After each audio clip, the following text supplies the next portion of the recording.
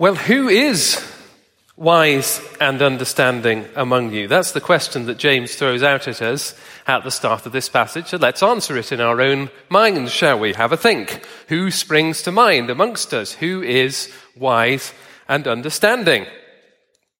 Perhaps your first thought was one of the leaders of our church, Charlie, perhaps. Or maybe you thought of your life group leader. Or maybe somebody you know in the congregation who seems very wise, who always seems to know what the right thing to say is.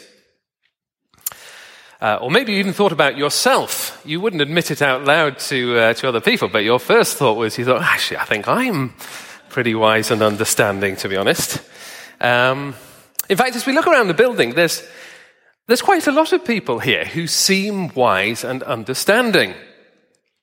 Many of us have been part of this church for a long time, and we relish the fact that it has had a long tradition of good Bible teaching. It has made us wise and understanding. If you're a visitor here this morning, it's possible that the reason that you've come is because this church has that sort of reputation. We get lots of visitors who come for that reason. But the point of today's passage is that James wants to put our wisdom and our understanding to the test. He wants to open up the bonnet a bit and see whether we really are a church who are wise and understanding according to God's standards.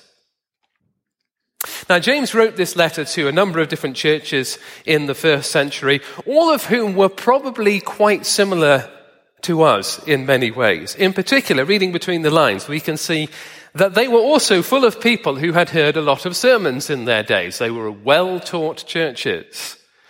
And James has written this letter to be a little bit like an Ofsted inspection of churches like theirs and churches like ours today. Now, in my role as fellowship group minister with Audrey, we've had the real privilege of going around throughout the course of the year, visiting the various fellowship groups that many of you are a part of, and it's been fantastic to get to know people and see how groups have been getting on. But there has been a little bit of a running joke amongst several of the groups that it's felt a little bit like an Ofsted inspection when we've come and sat in on the groups. And of course, this is an impression that I've been very keen to encourage as we've gone along. I've said, yes, this is exactly like Ofsted. Let's see how you all get on, shall we? There's a ranking board in the office in there. Your group will get a rank, and we'll be revealing how you get on at the end of the financial year. Now, just a little tip for those of you who are still yet to visit. A good selection of cakes can do wonders for your rank on the board there. Little tip for you there. But James has genuinely written this letter to be a little bit like an Ofsted inspection. And he thinks it's a real treat that we're getting it.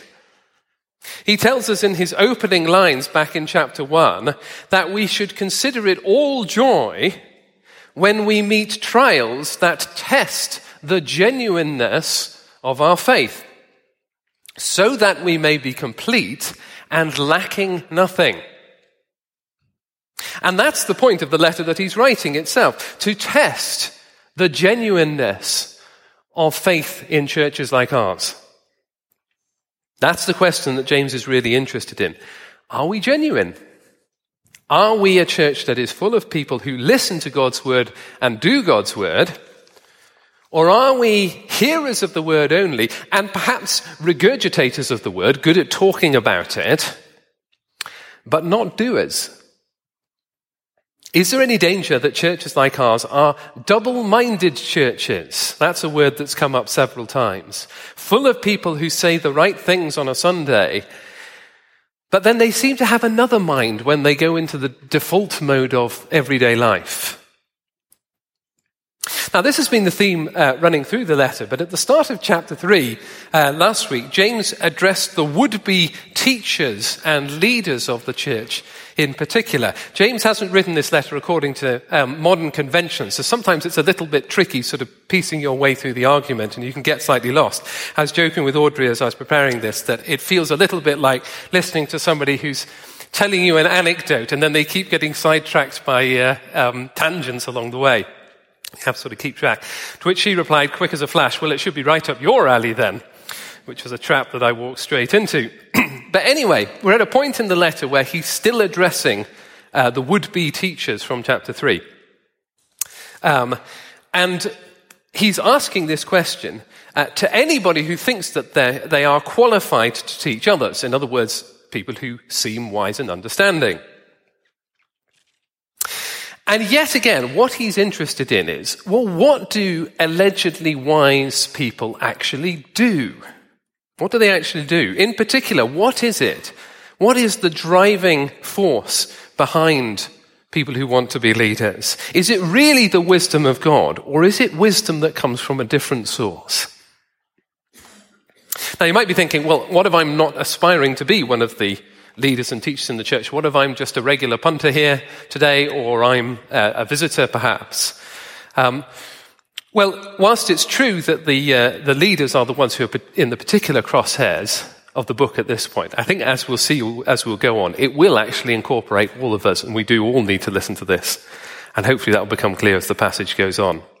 Now, I think there are 3 steps to his argument, which he wants to make. Firstly, that God's wisdom is shown in meekness. Secondly, that we need to check our hearts and our influences. And then thirdly, that God will help us if we humble ourselves. So let's go to the first point. God's wisdom is shown in meekness. Let's have a read of chapter 3, verses 13 to 15 again. Who is wise and understanding among you? Let them show it by their good life, by deeds done in the humility that comes from wisdom. But if you harbor bitter envy and selfish ambition in your hearts, do not boast about it or deny the truth. Such wisdom does not come down from heaven, but is earthly, unspiritual, demonic. Now, the subtext here is that it's perfectly possible to appear qualified to be a leader or teacher of the church, but be motivated by the wrong kind of driving force.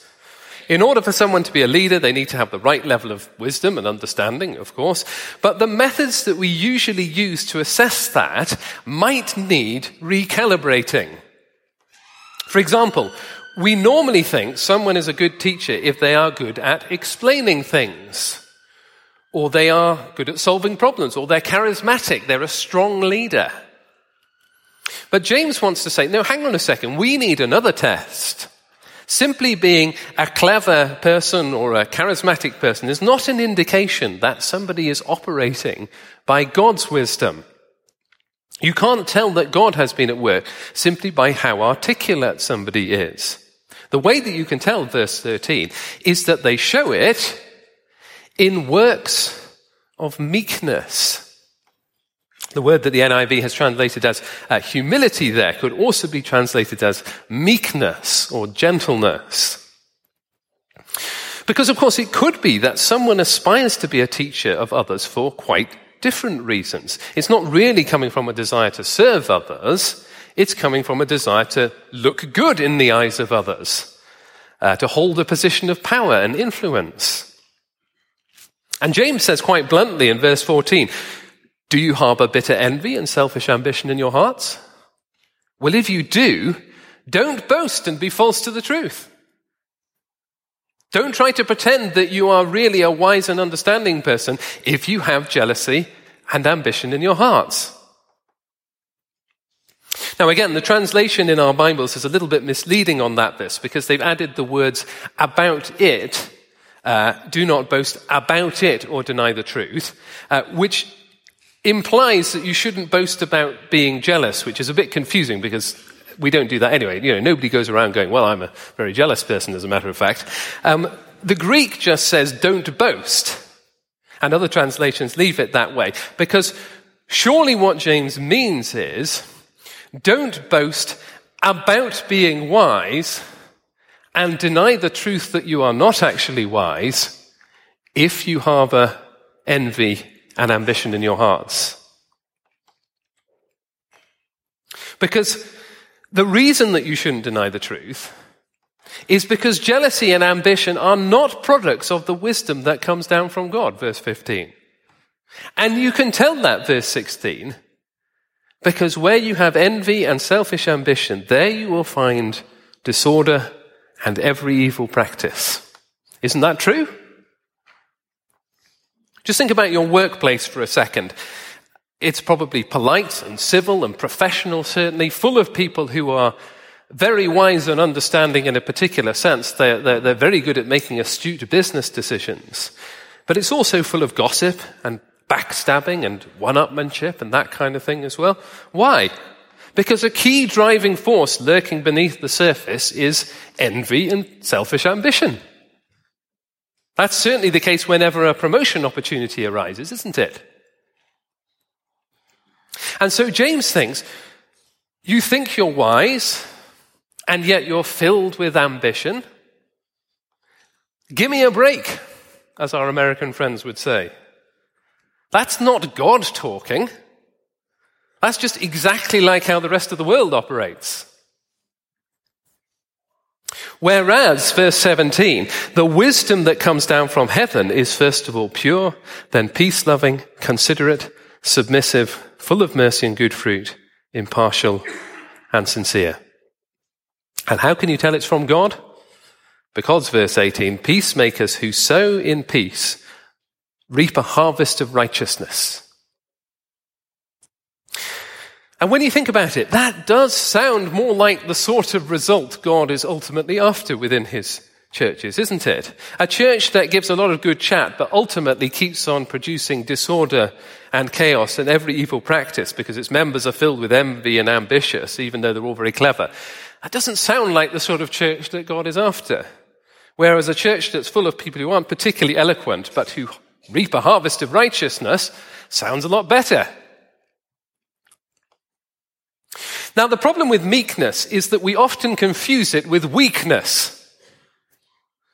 We often think we want a strong leader, and therefore meekness doesn't really sound like that. But meekness shouldn't be confused with weakness.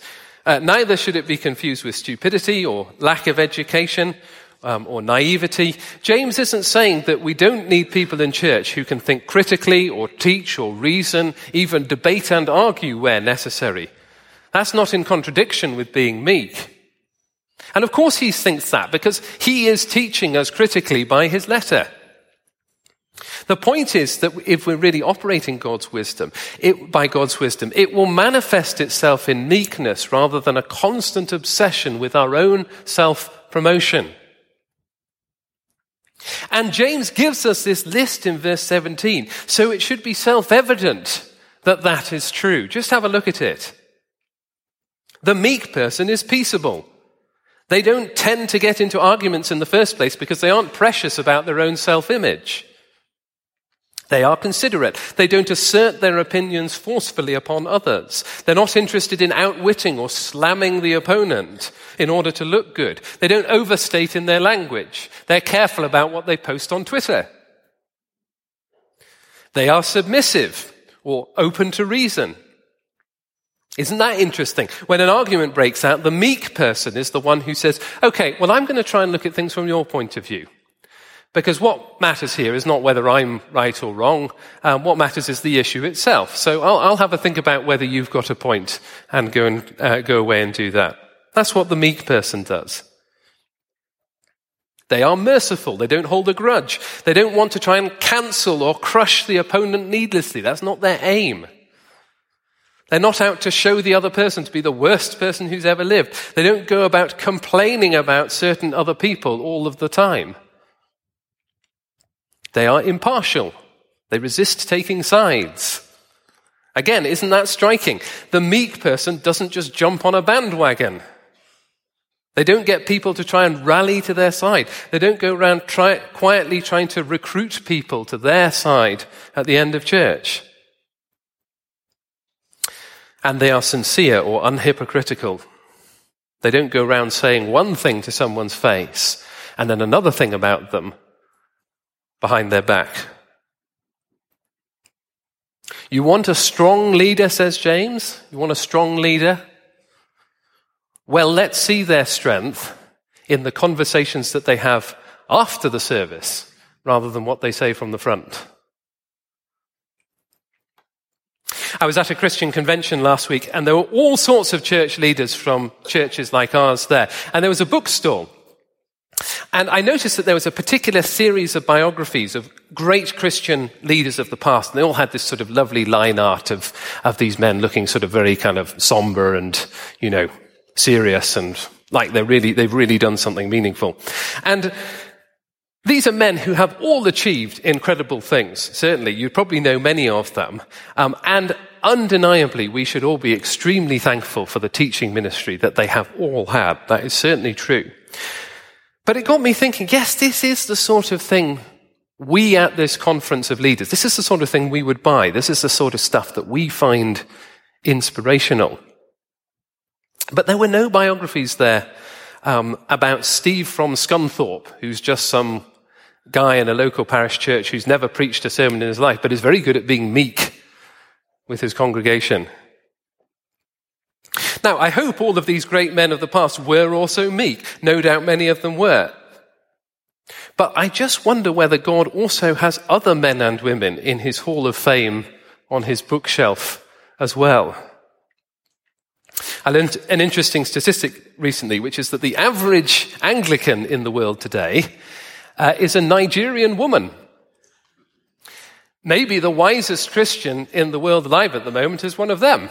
It's statistically most probable within the Anglican Church, at the very least. We'll never know, of course, because meek people don't tend to get biographies written about them. But they do produce a harvest of righteousness within their churches. Now, James wants to explore this a little bit further, and so his second point is that we need to check our hearts and our influencers. And firstly, he invites us to have a look more deeply into our hearts as we go into chapter 4. Have a look back down at me at chapter 4, verse 1. He says, "What causes fights and quarrels among you? Do they not come from your desires that battle within you?"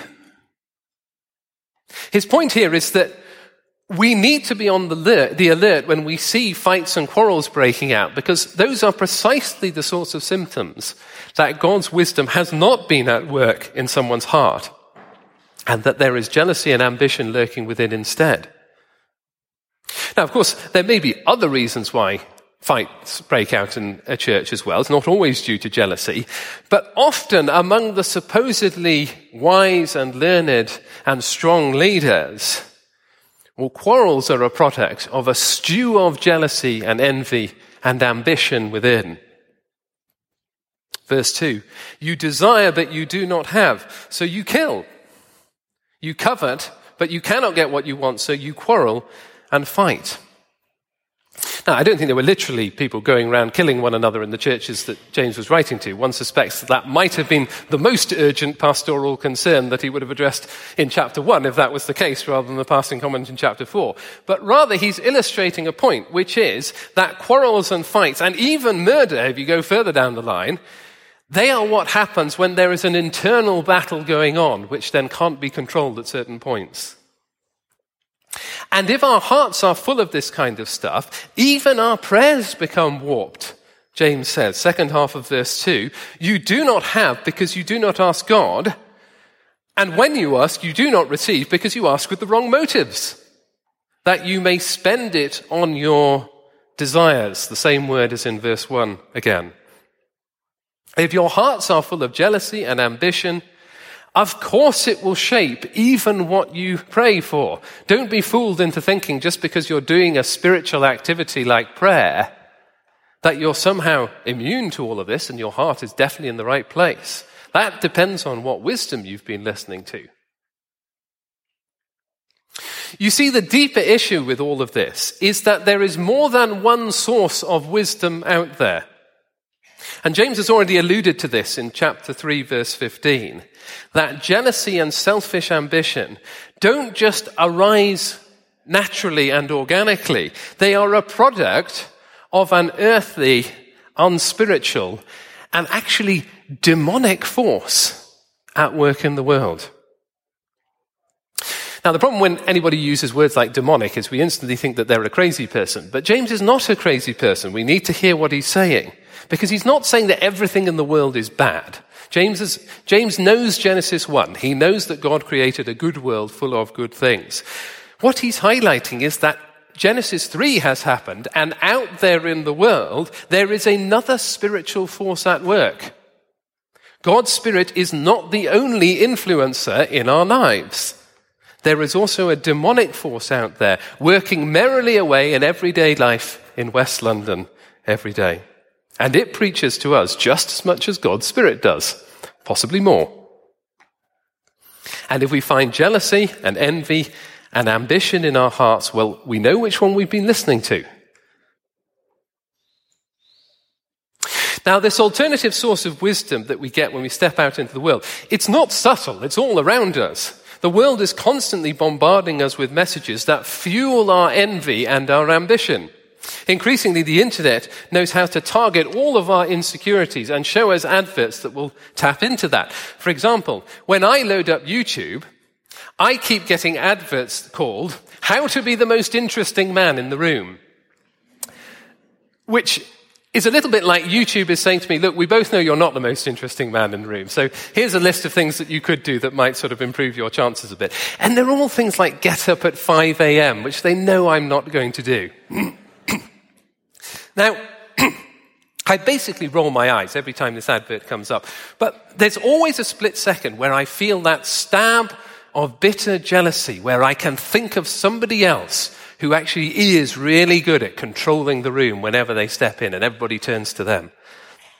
And I also feel that whisper of opportunity. Maybe if I follow these steps, then everyone will take me more seriously as well. Maybe I'll be the one that they all turn to.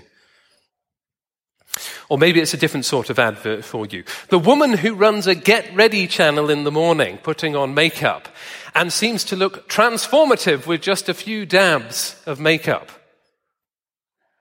Or the musician who churns out videos of virtuoso performances almost daily, it would seem, and apparently with no need for rehearsal time at all. Now, the point here isn't that the makeup woman is demon-possessed. That's not what James is saying. There's nothing wrong with running a makeup channel. Well, I might have an opinion on that, but let's say there's nothing wrong with running a makeup channel. The point is that we need to be aware of another force at work, which is not God's Spirit, as we watch all of this stuff. A force that fuels envy and ambition within our hearts. You may have heard that famous quote once attributed to the American writer Gore Vidal. He wrote that every time a friend of mine succeeds, a part of me dies. If you find like you're often feeling like that, well, you know who's been preaching to you. Now, I sometimes find that a diagram helps me to kind of get my head around passages like this. So here's Mr. Blue. He's an upstanding Christian man who's been sitting under good Bible teaching for many years. Let's say he's an elder in his particular church. And because he's heard many sermons, he's very good at giving the right sort of answers. And so he looks completely blue representing godliness and biblical wisdom here. But he's also had another influence the whole of his life. He's also been listening to the wisdom of the world for the rest of the week. And so internally, he's quite red representing the wisdom of the world. And that can mean that he can often appear very wise and understanding, but he's filled with jealousy and selfish ambition. And that is much of the driving force behind everything that he does. And so when he goes into the default mode of life, he's not necessarily being fueled by God's wisdom. And James says, well, when you see fights and quarrels breaking out, those may well be the warning signs. And in verse 4, James turns all of this from a sort of detached analysis, which it might have felt a little bit like at this point, into a much more urgent appeal. He grabs us by the shirt collar and he says, "You adulterous people, don't you know that friendship with the world means enmity against God? Therefore, anyone who chooses to be a friend of the world becomes an enemy of God. Or do you think that Scripture says without reason that he jealously longs for the Spirit that he has caused to dwell within us?" We need to take this seriously, says James. And this is where the lesson broadens out from the leaders really to include all of us, because we all face this one way or another as we go through life. Again, friendship with the world doesn't mean that you can't have friends who aren't Christians. That's not what James means. What he means is, as we rub shoulders with the rest of the world, we lap up its influence. We are being preached to. And God's Spirit, the blue bit, is not willing just to chill alongside the wisdom that comes from the evil one. He yearns over us jealously. The more we lap up the wisdom of the world, the more we make ourselves enemies of God. James says, isn't that strong language? Irrespective of how well we can say the right thing on a Sunday. Well, what do we need to do? Final point. God will help us if we humble ourselves. Have a look down at verse 6 with me. But he gives us more grace. God is generous and gives us opportunity to change. That is why the scripture says, God opposes the proud, but shows favor to the humble. Submit yourselves then to God. Resist the devil and he will flee from you. Come near to God and he will come near to you. Wash your hands, you sinners. Purify your hearts, you double-minded. Grieve, mourn, and wail. Change your laughter from mourning to mourning and your joy to gloom. Humble yourselves before the Lord, and he will lift you up. Because the good news in all of this is that God is very gracious and willing to help us over and over again, verse 6. In fact, if we go all the way back to chapter 1 again, James's opening offer as he started the letter on God's behalf was that if any of us lacks wisdom, we should ask God, who is willing to give it generously without finding fault. But it will require radical humility. You see, the first step in all of this is that we need to be honest with ourselves. We need to be willing to ask the question of whether we've been imbibing the world's wisdom, whether we really are double-minded, and whether that runs much deeper within our veins than we'd care to admit. This is what it means to humble yourself before the Lord in this context. It's more than just saying the confession each week at church. It's a willingness to look at our hearts and say, am I being fueled? Am I being fueled by the world's wisdom such that jealousy and selfish ambition just arise and arise? Have I been imbibing the world's wisdom for too long? And it's humbling to do this properly, especially for those of us who've been Christians for a long time, and especially for those of us who've been in a position where we've taught or had influence over others. We need to be willing to grieve and mourn and wail if necessary. It's that level of humility that James says is the starting point. But change is possible. Verse 7, resist the devil and he will flee from you. Draw near to God and he will draw near to you. That won't necessarily look like just switching from one to the other like you might switch between Wi-Fi and 4G at the tap of a button on your phone. We can't necessarily expect to stop listening to the devil and start listening to God just like that. It may take time. But the more we're willing to test ourselves, the more we will be willing to resist the wisdom that comes from this world and draw near to God, and he will draw near to us. This is what humility looks like. Now, it's not a foregone conclusion that everybody needs this sort of deep level change within the church. Remember, the purpose of this book is to test our faith to see whether it proves genuine or not to tell everybody that they're the worst person who has ever lived ever. But humility looks like being willing to at least ask the question and take it seriously, especially if we are well-taught people. Are we a church that knows the right answers, but when we go into the default mode of life, the wisdom that kicks in comes from the world and not from God? A spirit of jealousy and envy and ambition, and not a spirit of meekness. Because the stakes are high in all of this. James is writing this letter because he wants his brothers and sisters to be complete and lacking nothing, chapter 1. He wants us to be meek people who produce harvests of righteousness, the glory of the Lord Jesus manifested in his people, the first taste of the new creation.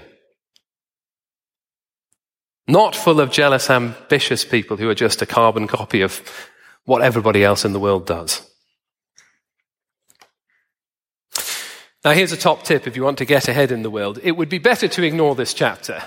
The world is really not very interested in meekness. If you're a meek person, you probably won't get a promotion in your office.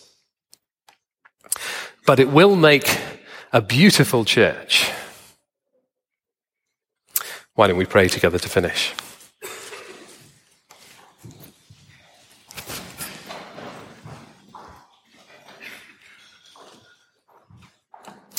Heavenly Father, we pray that you would give us soft hearts to hear the challenge of this book and to let our faith be tested that it might prove genuine and that we would be complete and lacking nothing. A moment of confession, if we have been convicted by God's Spirit today, a moment to begin that process of humbling before the Lord.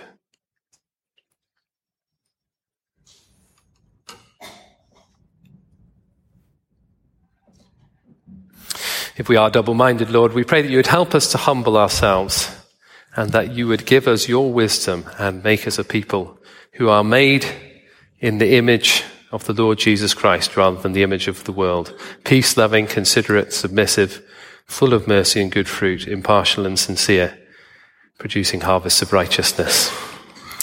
And in Jesus' name we pray. Amen.